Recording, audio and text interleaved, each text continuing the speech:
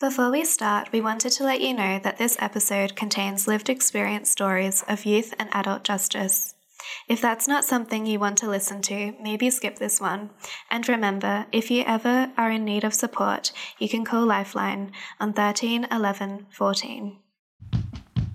Hey guys, sorry to interrupt. I just wanted to let you know about Relationships Australia South Australia's post-care support services.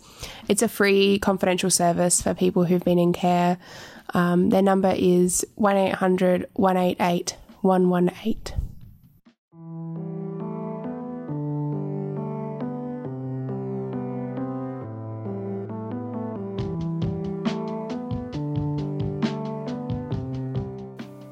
Hi, I'm Zane. Hi, I'm Jamie.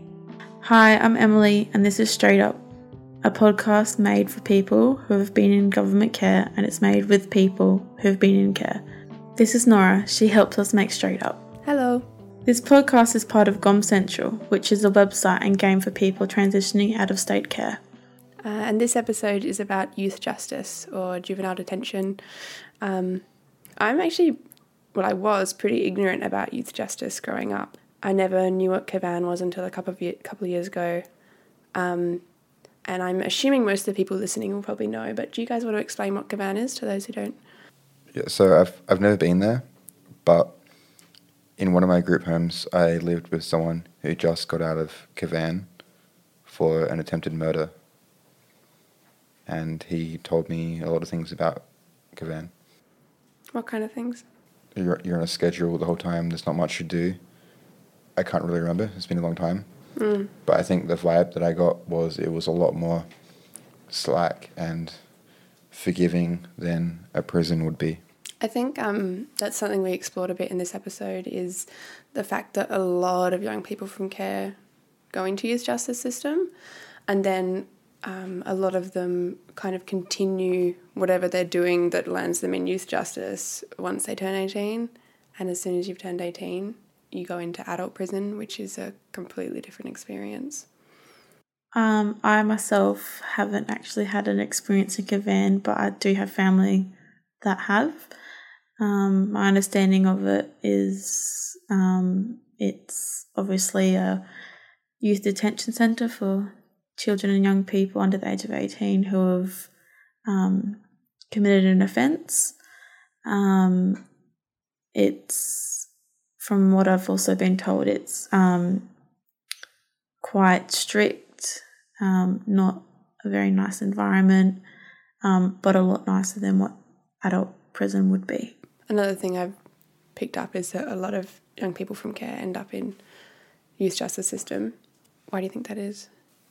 Well, I think it's because in my group homes, there would be a cop coming through the house every single day, like literally almost every single day. And it was either to check up on this housemate that I had who was on home detention, or because the other housemate got angry because they wouldn't let him call his family, or they didn't give him his meds correctly, or they knew that one of us had smoked some weed, so they took some sniffer dog through the house or something.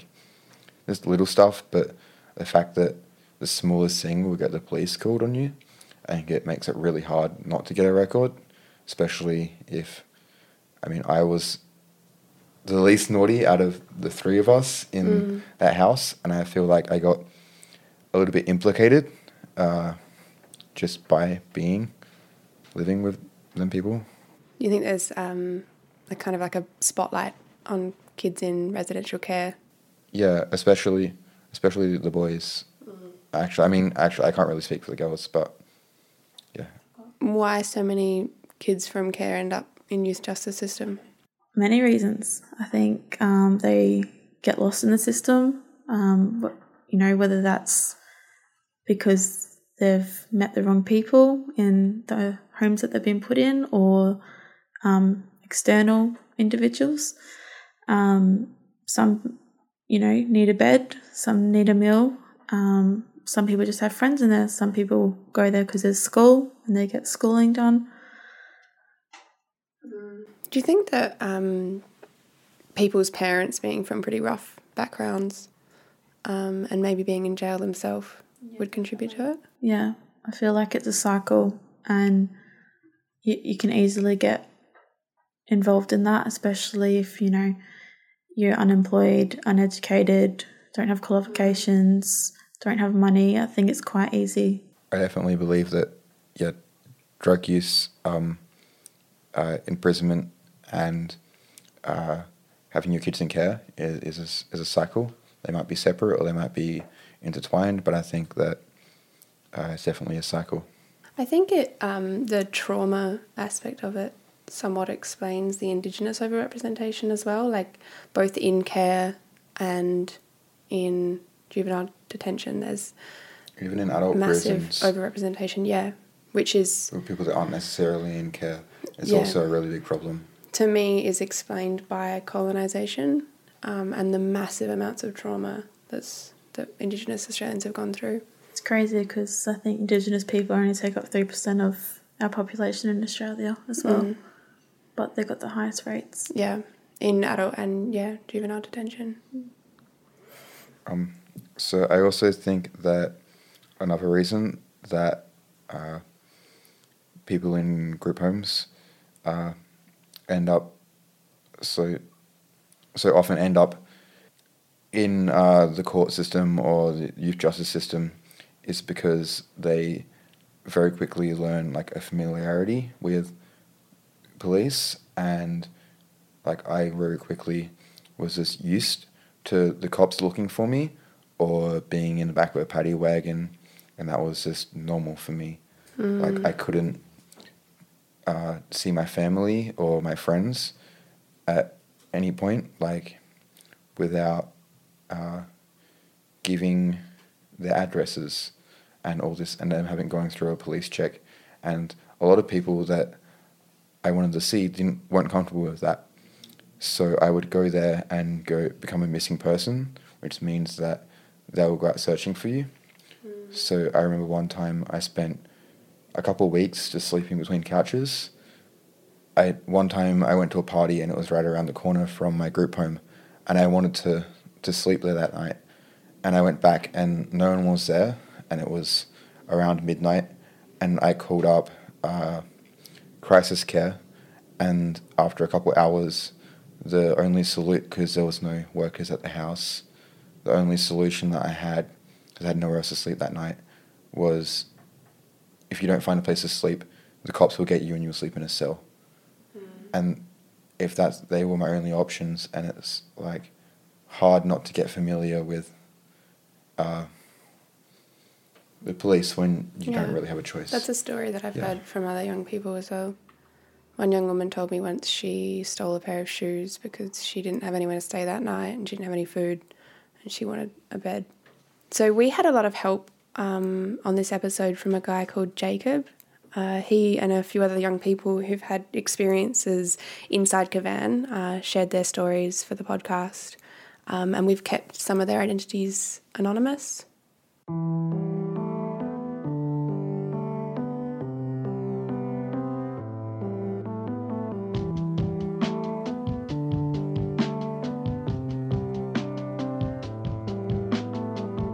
Can you tell me about getting involved with youth justice? Have you been into Cavan? Yeah, I've been in once. Yeah, that's the same with me. I've only been there for one big time, and then all the others were just over the weekends and overnights. Yeah, I've spent some time in youth detention. I've probably spent about 12 months. I ended up losing my shit one day because they placed me in the house, or into the unit where my cousin's cousin had killed himself a couple of years beforehand. So I didn't even want to live there anyway. I just ended up knocking out the worker and assaulting 2 workers and then did 14 grand damage. So that's why I did the whole thing, just to get put into Cavan. Mainly absconding from care charges, so NPR charges and things like that, along with theft charges and things I did while I wasn't at home with my carer, or when I was absconding from residential care units and things like that. So, yeah, with me, I was going to school and that before they moved me to a DCP unit. I wasn't doing drugs or nothing, but then as soon as I can't blame them mostly because it was my decisions for what I done. I just started doing a lot of small stuff. I thought that stuff was my side of fun to do. And then I started doing more serious stuff and then more serious stuff. And then that's when I got done. Everything catches up to you. That's really the point.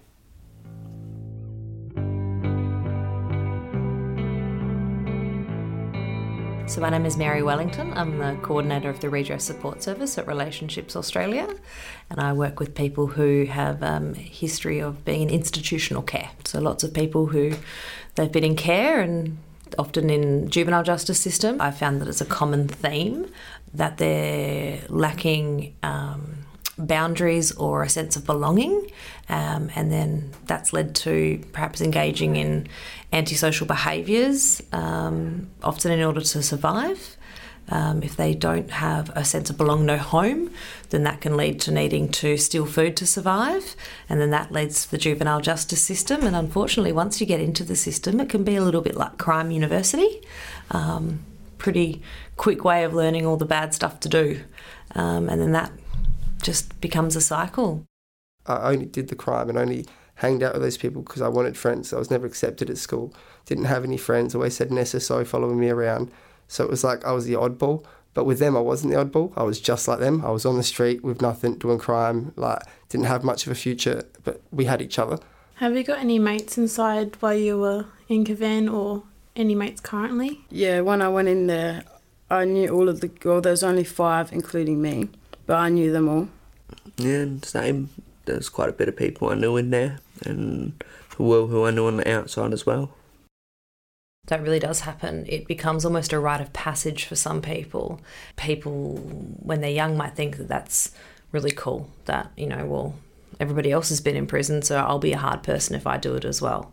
And I think parents and other people in positions of authority or those people who are role models in young people's lives need to realise that their behaviour does set a standard, and if that standard is lowered to making prison okay, you're really doing an injustice to that young person in the long term.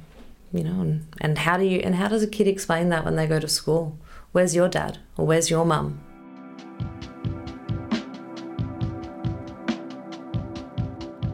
Philip Broderick, do you want to just explain your kind of experience with youth justice? I started out doing law. I was a lawyer, and then I was appointed a magistrate, which I am at the moment. And in 2012, fairly much straight away, I was appointed into the youth court. And I was there from 2012 until 2016. How many young people from a care background do you see coming through the kind of the criminal side of the youth courts? Anecdotally, or from my recollection, and it's now 3 years since I was there, a lot. Certainly, they were disproportionately a large number from my recollection, and I think that's borne out. And largely because they were troubled. I mean, the other thing in terms of the youth justice is that there are a lot of Aboriginal boys and girls who are involved in this, and there's about a third of them would be in relation to care. There's lots of fractures in terms of the families and deprivation. Do you think that the status or background of us being in care makes any difference on the sentencing that you give? You are always meant to take people's backgrounds into account. In fact, you do.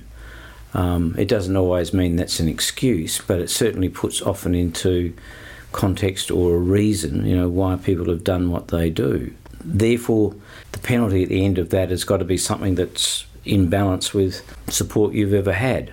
Because in some cases, the punishment that you can dish out, whatever it is, whether it's detention or other things, is just nothing compared to what these people have come up with. You're much better off to give people, if you can, opportunities and a way out and a bit of fresh air to say, it doesn't always have to be like this.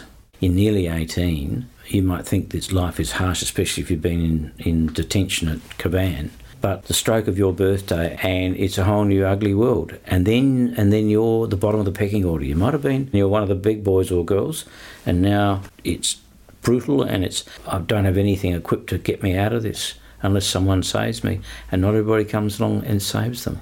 And there's no one stepping in earlier on to say, hang on, this is where you're going to go if you're not careful, because everyone thinks the worst is not going to happen to them.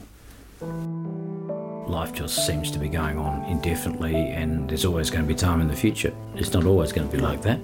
And so if someone's in that position, recognises it and thinking, I've got to do something about it. You don't get handed to it. You don't just wake up one morning and it's changed. Everyone's got to work at it and reaching out for what they can get access to. You might feel like you're alone and there's no one there, but if you look deep, there's always someone, man. Even if it's a close friend, even if you don't have a foster parent or you don't have a grandma or someone who's still there, there's someone who's thinking about you right then. If you can just hang around them, they'll give you the support that you need. Then maybe you might not be 100% better, you just be that bit better than what you are now. You know, like, because I never spent the time with my mum, and she was always there to help, and I could be 100 times better by now if only I was like, she's there to support me, not there to take what I feel like is my right to be free away. She was just trying to help me. So that thinking kind of put me in my own grave.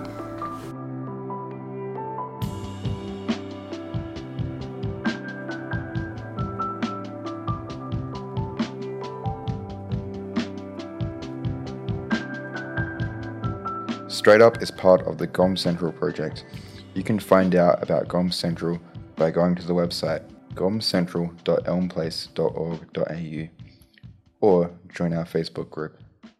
GOM Central is funded by the Department of Child Protection and delivered by Relationships Australia, South Australia. Straight Up is produced by Narrative Marketing. Your hosts are Jamie Lee Nelson, Zane Tonks, Emily Mackay, and Nora Goldborn. The production team include Nora Goldborn, Cass Eddington, Michelle Filsel, Naomi Ebert-Smith. This podcast was created on Kaurna and Paramonk country. We wish to acknowledge the Kaurna and Paramonk peoples and all Aboriginal and Torres Strait Islander Australians. There's special thanks to Mary Wellington, Michael Broderick, and the young people who shared their stories. We will be continuing the conversation about youth justice next episode.